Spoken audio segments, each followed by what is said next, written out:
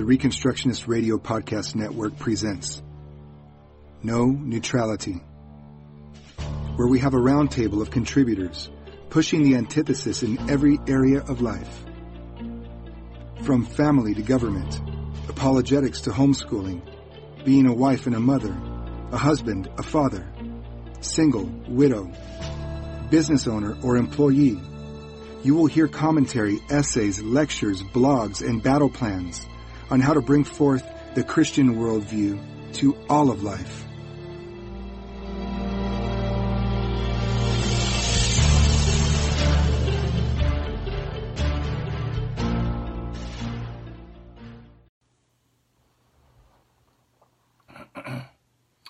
Well, another Sunday evening. It's been a very successful Sunday. Today we have Ann has left town to go help her sister have open heart surgery. And that's going to be tomorrow at 5 to pray for Debbie. Would be very much appreciated by our family. And Ann has already had her open heart surgery. But let us proceed to what we're going to be looking at tonight, namely two scriptures in particular. But before that, the food for tonight, the food for thought, is eggs. The green stuff you see is chives. Some chickens in the back. And this is more brown sugar and espresso fried bacon. Ken Reed, I see you. This bacon is for you. Look how thick it is. And we have the grapes of Engedi, or at least grapes. Okay, where are we? In the 20th century, Christians have accomplished the unthinkable. While making heart change everything, they managed at the same time to minimize the impact of heart change, reducing it down to a manageable size, to a personal, internal adjustment, giving personal internal meaning to our lives. It has no real historic space-time significance other than enabling us to endure the failure and hardship which the failure of the gospel will inevitably bring to history. Heart change has no space-time significance for the 20th century Christian. And when you look at the 20th century, you know that must be true. Because during the 20th century, Christianity lost Europe, lost just about all the gains it had made. And in the meantime, it was one of the most successful evangelistic 100 years in the history of the world. So it's no surprise that the 20th century Christian expects God to be impotent to save the world, and God has to come and destroy it with fire and start over.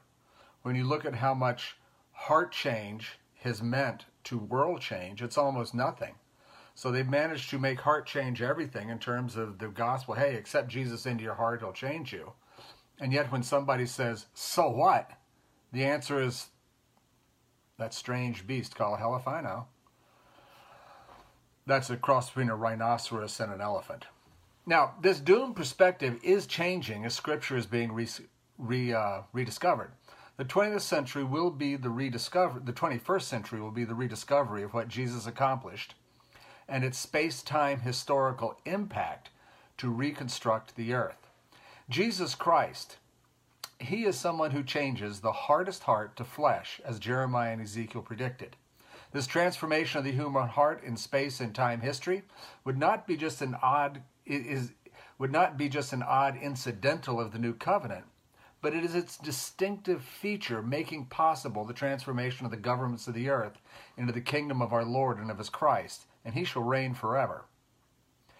So what we're going to do today is, rather than talk a lot of philosophy, though it'll seem kind of philosophical, we're going to concretely look at Matthew 19, where the Pharisees come to Jesus and say, Jesus, is it okay to divorce your wife for any reason? And we're going to look at Jesus' answer there as he literally blows apart 4,000, 5,000, 6,000 years of second best and goes back to the garden. Then we're going to look at Ephesians 5, where Paul builds on that. We'll examine how Christ reconstructs the family as he restores it to what God decreed in creation. So just stop the tape and read these 2 chapters, and we'll pick up from there. Those of you who are listening, I'm going to change the format so I can read this a little more easily.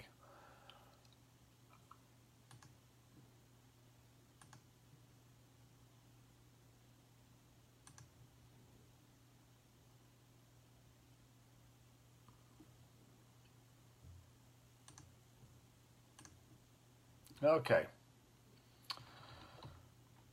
Let's see if that works a little better.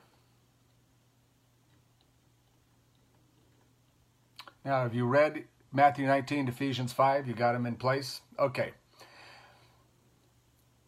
It's going to have 3 parts, like Gaul is divided into 3 portions. Jesus cleared the family down to the foundation he laid when he created man, woman, and marriage in his image, declaring them man and wife and defining them as one flesh. That's the first thing. Jesus gets down to the foundation, and in Matthew 19 and Ephesians 5, he clears all the clutter off and leaves us with that foundation. Jesus had laid the foundation for human authority in the pattern of suffering service as the source of authority to rule. And then the third point is that Paul built a garden sanctuary family on that spot that Jesus had cleared. So we'll look at the first one. The temporary mobile home built because of the curse is now cleared away, leaving the creation foundation stone bare, ready to build on by his ethically and judicially transformed new covenant image bearers, husband and wife.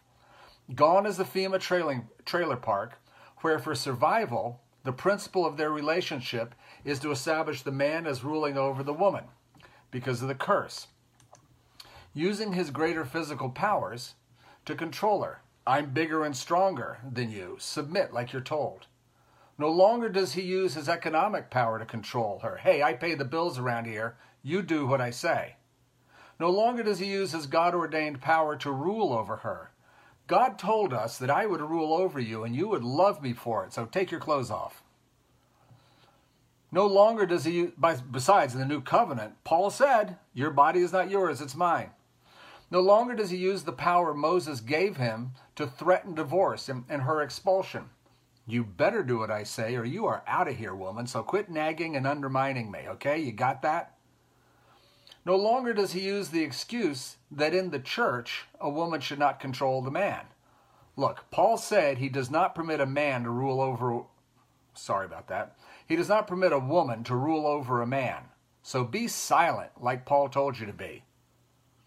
No longer can a woman demand that the man rule over her so as to flee her responsibility as an image bearer of God in the family, church, or state. I just can't handle the pressure, honey. You tell me what to do, what to vote for, or whatever. You're big and strong, and you are ordained by God to control me. See, it works both ways. It isn't just men gaining power. Don't get me wrong. The family ruled by the authoritarian husband was God's lifeboat, his trailer park, and it works well enough to handle the relatively light weight of the curse. It's just Jesus has come. And when you look at what Jesus said he established, what the prophet said he would establish, you can see that the authoritarian government in the family, which was appropriate for life under the curse before Christ, simply cannot bear the weight of glory Jesus designed from the beginning to shine forth from the family.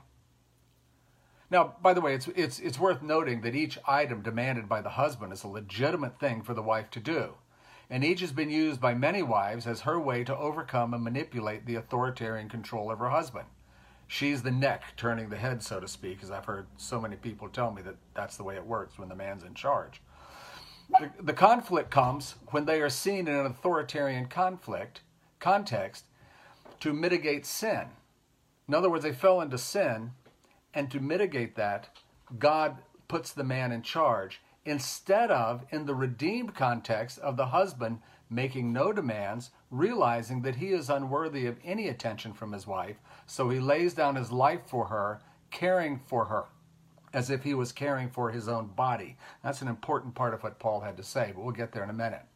And the wife, realizing that she is unworthy of her husband, and so loving all those things that in an authoritarian union he could command her to love him with, you will love me, but instead from the heart doing all these submissive things and more, not as a floor mat, but as she would care for her own body, and as he would care for his own body. They command their body together. They are one flesh. Now I've given the whole talk away. The transformation Jesus offers is not a mere reversal of roles or a co-regency. In the end, you're going to hear Jesus rejecting the way of the Gentiles rule in the church in almost the same words he used to reject Gentile rule in the home. All these ways of ruling over your wife and of her satisfied codependency or her dissatisfied rebellion are finished, over, done away with. Jesus laid down 3 ways that the cursed survival marriage was finished. Now don't get me wrong again. I'm not saying authority is finished. I'm not saying anarchy now rules. What I'm saying is Jesus Christ has come. The world has changed. So the first thing that Jesus said right here, he said that it was because of the hardness of your heart that Moses allowed divorce for any reason the husband want. See, that was then. This is now. Jesus is here. Why does that no longer apply? Because Jesus said that only applied because of the hardness of your heart. Why is the power-based marriage over? Because Jesus was changing their heart. And with that change came not merely a change in the law, but a full return to the garden kingdom of God. It's worth checking out some scriptures here, and I'll say them slowly if you want to write them down. Ezekiel 11:19, Ezekiel 36:26, Jeremiah 31:33. That's slow for me anyway. Hebrews 8:10. This isn't some obscure doctrine of Scripture tucked away in the back room somewhere of the Holy of Holies. This is the bedrock of Jesus' teaching on government that he's giving you right now. From the beginning, it was not so. Each of those passages are describing the new covenant as an arrangement in which the heart of stone, which made it so because of the hardness of your heart, you could not love each other properly. The only way this was going to work was throw the power to the man and let him rule over you. Ezekiel 11:19, Ezekiel 36:26, Jeremiah 31:33, Hebrews 8:10. Each of these passages say the day of the hardness of the heart is over.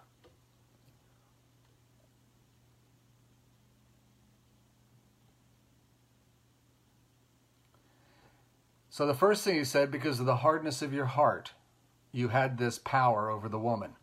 The second thing he said was, but from the beginning, by the way, I'm just walking through a sentence, but from the beginning it was not so. In other words, this is never the way God intended for creation to be run, for relationships to be dealt with. His reconstruction of his Garden City kingdom justifies the deconstruction of the temporary authoritarian trailer park order necessary to survive the curse. That's why I compare it to a FEMA trailer park. After a disaster, you got to have somewhere to live. And so the trailer park's better than nothing. It enables survival. But it's not God's plan. And yet he still isn't finished in what he has to say. He says one more thing to definitively close down that cursed trailer park. He says, therefore, a man shall leave his father and mother and hold fast to his wife, and the two shall become one flesh. Now, stop here. Hello. Pay attention. Listen. He introduced marriage and the government of the home as the way he created it to be. Not the man ruling the woman, not the woman ruling the man, not both ruling together or both ruling in areas of competence over the other, as are the ways I've seen it explained. None of the above. Once you see it, you can't unsee it. Jesus transcends rule over in the sense of controlling authority or power to set up policy, that sort of ruling over, that is used to characterize a marriage. Look at what he says. That is the authoritarian way of conceiving of authority in the family, because of the hardness of your heart. Then he takes them back to his creation design. But from the beginning of creation, God made them male and female. And now Jesus is quoting directly his words of human institution, establishing them as God's image, both male and female, fully the image, fully sexually distinct. Neither is given authority or power over the other in this institution, except as a clue. The woman is called by God's kingly title, helper. Now, you may diminish that, you may put that down, but just to remind you, God uses that term to describe himself 17 times in the Bible. It's not applied to the woman in order to denigrate or demean her. She's only a helper. You see, being a helper is denigrating and demeaning in the authoritarian world that came about as a result of the curse. Now you have a pecking order. Who's in charge? Who's the helper? The helper's obviously not in charge. He's the servant. It's really straightforward. Who's the master of the house? They're in control. Who's the servant in the house? They're the ones who take order. Being a helper is demeaning, except when you realize that God uses that term to describe himself 17 times, and then he goes beyond that. He uses it to describe what ministry is all about. There is no leadership in ministry if you think you're more than a helper. Then in the next breath, he defines the significance of creation for marriage and family. Therefore, a man shall leave his father and mother and hold fast to his wife, and the two shall become one flesh. Saying this, so far, Jesus restates what he said on the sixth day of creation. Mind you, Jesus, the wisdom of God in the Trinity at the right hand of the Father, they are creating the world. These are his words. And he's re-speaking them now into the new covenant situation. Before the Sabbath crowned his work with fulfilled enthroning rest. But when rebuking the Pharisees, he speaks them again. He didn't stop there. Jesus returned in his final words to the Pharisees to comment on what he said at the beginning of time and apply it to his day, our day, when as God incarnate, he looks on man and wife and sees one, not two, one, not a co-regency, not a hierarchy, one. And his closing words to the Pharisees are, so they are no longer two, but one flesh. He quoted what he said at the beginning of time. He quoted what he said at the institution of male and female and husband and wife. And then he concludes with his summary now at the beginning of the new covenant, the new age, which he was bringing in and inaugurating. So they are no longer two, but one flesh. But he's still not done. True, what he had just said would be more than any of us could have predicted, or today, what many of us are able even to receive. But he does more than just smash 4,000 years of the dominion of authoritarian hearts of stone, like Moses smashed the 10 Commandments when he got down from the mountain and saw what the hearts of stone were up to. What grows when Jesus smashes our hearts of stone is not another human-carved copy of the law, but a spirit-carved copy of the law of marriage, written on the hearts of flesh, which are no longer two, but are one flesh, and he dares anyone to undo this act. He says, what therefore God has joined together, let not man cast asunder. You let that sink in a minute. Immediately you're going to turn to questions of, well, how about divorce? Can there be divorce? If so, on what grounds? Who adjudicate? Whoa, stop. Let's just talk about marriage for a second. There's more ways than divorce to define what God has joined together. There's bitterness, angerness, strife. Okay, there's those things, but there's more than that. There are ways of understanding the government of marriage and understanding the union that divide the husband and wife into Lord and servant. There are governments of men and traditions of men which worked in their day. Remember the day when they were surviving in their trailer camp between the curse and the coming of God in the flesh. And now, in all finality, he casts these aside with 4 different sayings, some from the foundation of the world, some as comment on it, but he makes very clear, the Lord of creation is here, and he is now restoring what he created to be the way he made it. For its day, patriarchy was the best hard hearts could do in the face of the separation sin had driven between man and wife. Because of this division, God permitted the man to rule over her, even blessed it, even ordaining and empowering it, saying, hey, you can divorce her whenever you want. Looking ahead to the day of redemption, The Jubilee, when he would redeem all those made slaves because of their hard hearts, and could only survive in governments of slave governments, who could only be preserved through authoritarian governing structures, especially marriage. But from the beginning it was not so. The symbolic union from the fall to the incarnation was restored to the true unity of creation after the cross and Pentecost. Okay, that's the first point. Jesus Christ clears everything off the foundation and says, from the beginning you're to be one flesh. That's the way it is. No one in authority over the other. So the second thing, part of the foundation from the beginning, which Jesus explicitly laid, was his definition of authority and power.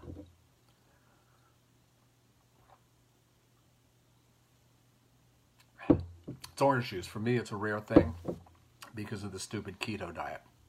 Some more grapes of Engedi.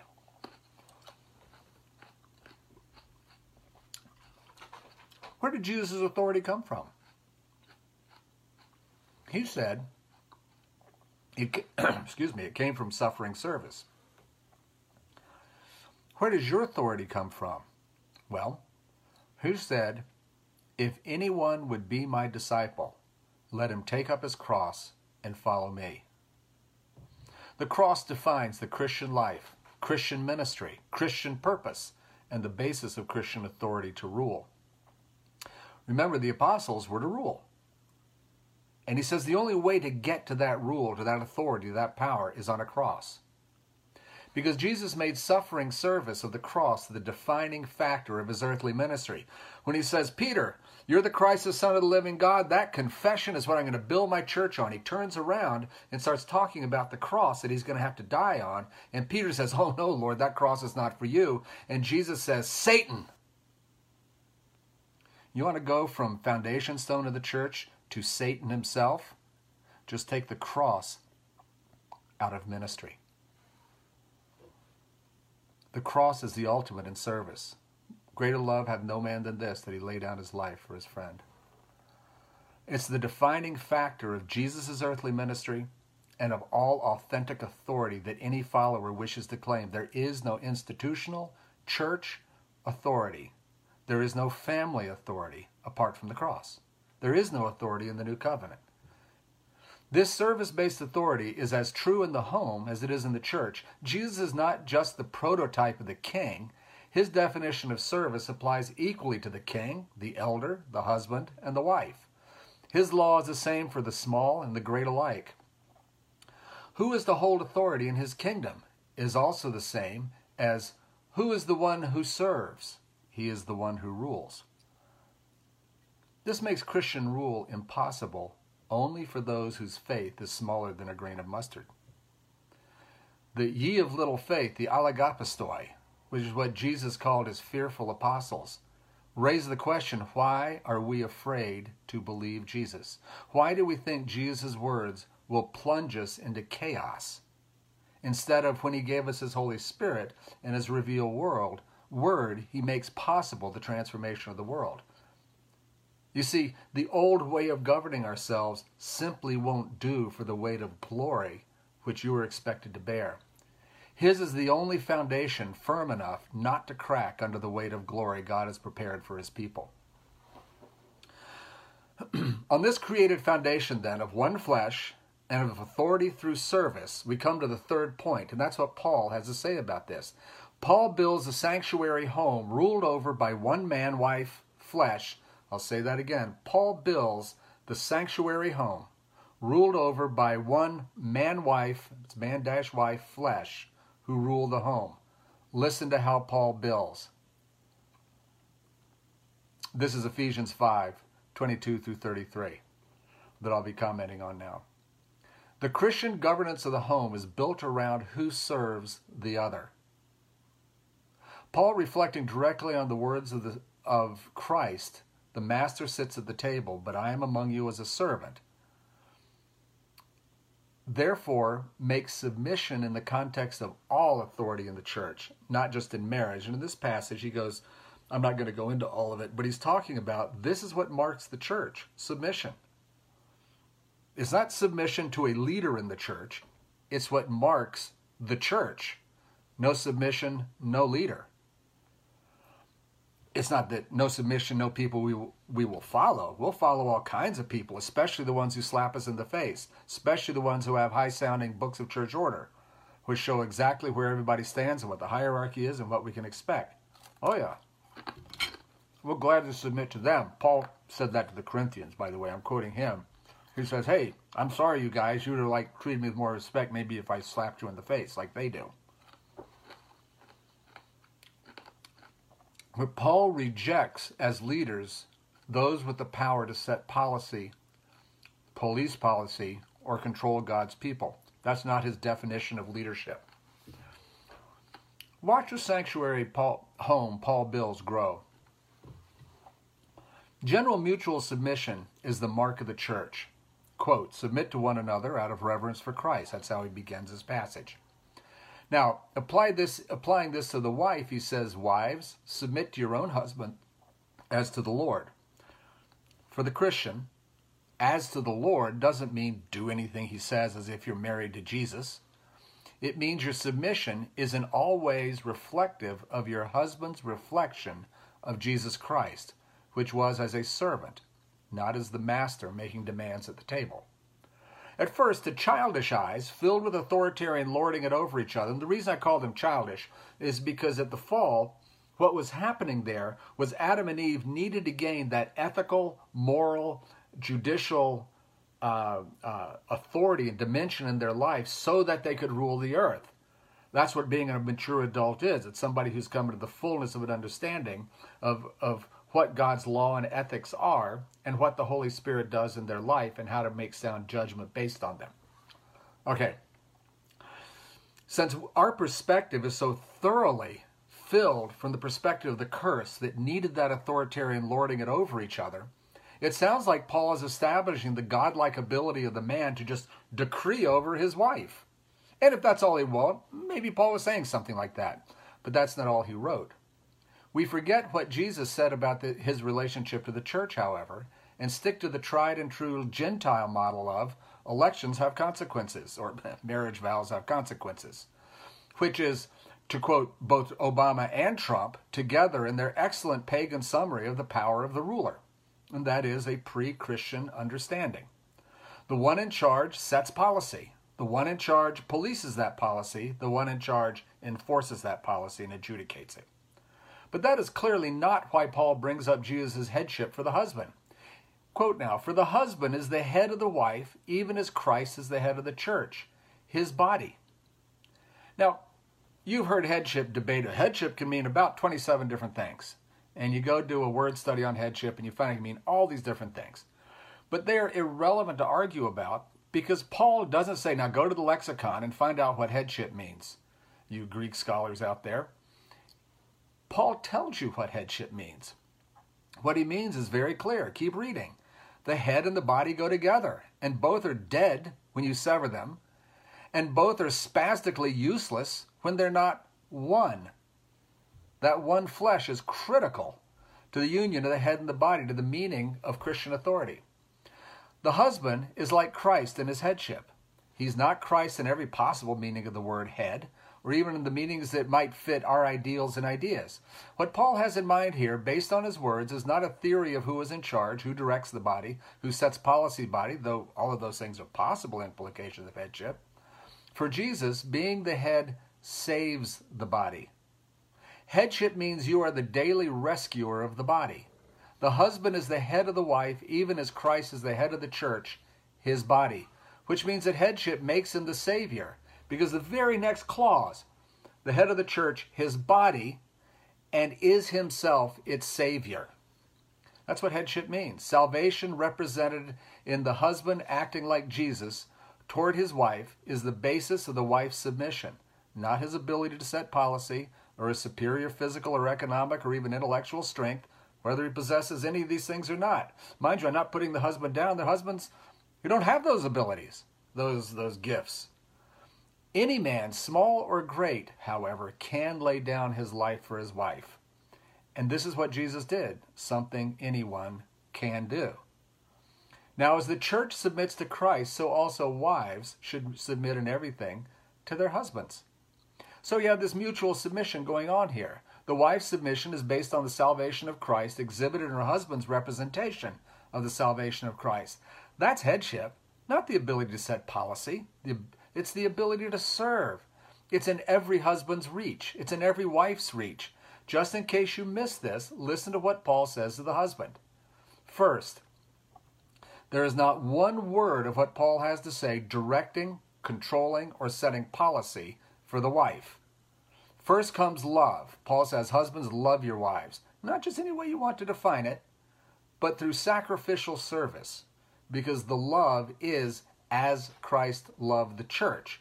So it's not just any kind of love. It's sacrificial self-service.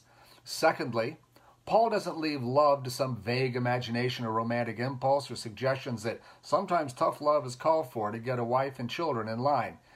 Do you know that there is actually a Bible commentary which talks about, it's from about 15 or 1620. Never mind, I won't talk to you. It's called the Wife Beating Bible. From time to time, the husband must beat the fear of the Lord into her aid, lest she be rebellious. Now, it's not just any sort of love. It's the sort of love that causes you not to beat your wife, but to lay down your life for her. Not to berate your wife, set schedules for your wife. Be sure that your wife knows everything that you think she ought to do.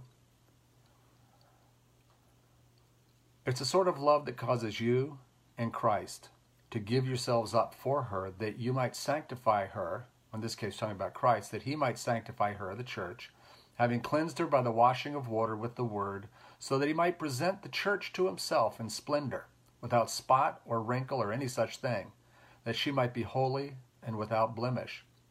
There's not a word here of control. There's not a word here of command. There's not a word here of setting policy. Even as in Christ, the central analogy to his power over all things is his service, the purpose of the giving himself up is not to tell her what to do or to take charge of the discipline of her holiness. Be sure her Bible studies and prayer times are right.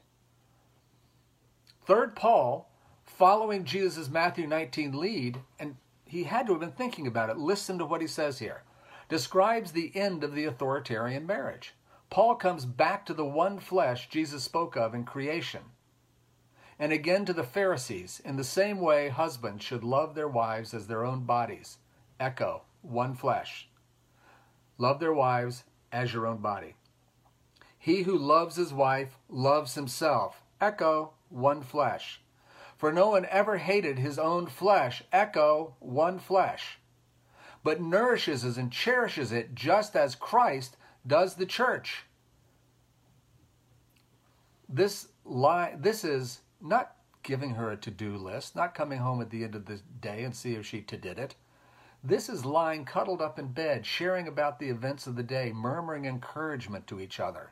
This is lovemaking. This is not making a list, checking it twice, being sure that your wife got her chores done so that she's nice and not naughty. It's because we are members of his body. Paul said, continue talking about Christ and the church. Echo, one flesh. It is not only at Christmas that people confuse Santa Claus with Jesus, or confuse the power of the husband with the power of control. Finally, Paul concludes pulling all of his double points out here where he's bouncing directly off the concept of being one flesh, one body, united with Christ, together with the words of Jesus at creation at the reinstitution of the recreated order. Therefore a man shall leave his father and mother and hold fast to his wife, and the two shall become one flesh. He says it, concluding, driving the nail home in the coffin of, we need somebody in authority here, the same way Jesus did.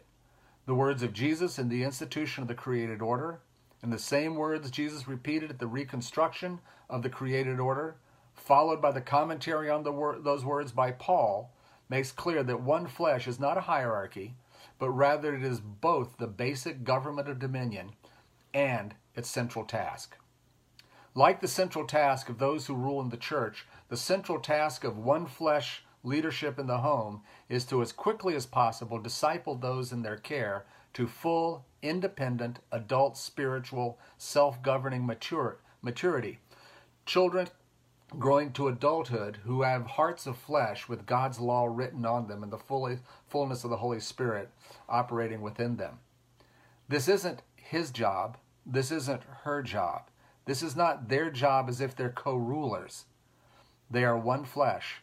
They bear God's image. They reflect God's Trinity.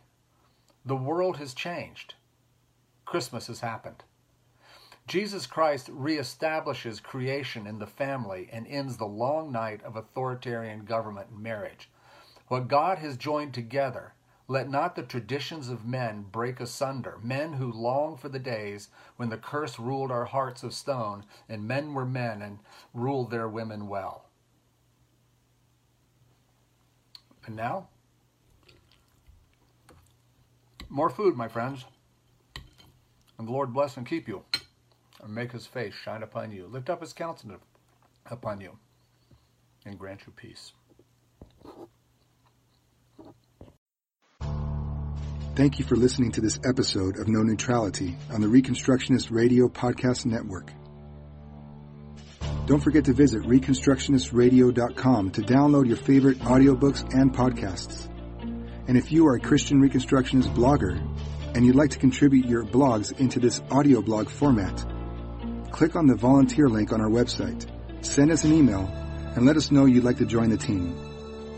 May Christ be glorified and his kingdom extended from sea to sea and from the rivers to the ends of the earth.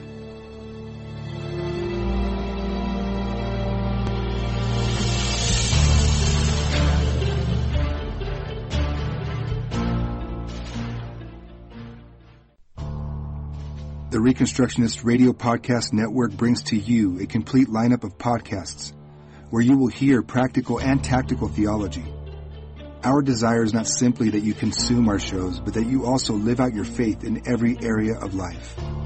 We can talk all day long about these things, but if we fail to put them into practice, then we fail as ambassadors of Jesus Christ, our King. Subscribe now to your favorite Reconstructionist Radio Podcast Network shows, or you can subscribe to the Reconstructionist Radio Master Feed, where all of the content we produce, including the audiobooks and audio articles, will pop up as soon as they are available. And don't forget to visit ReconstructionistRadio.com to volunteer as a narrator or to partner with this ministry financially. May the Holy Spirit stir you into action for Christ and his kingdom.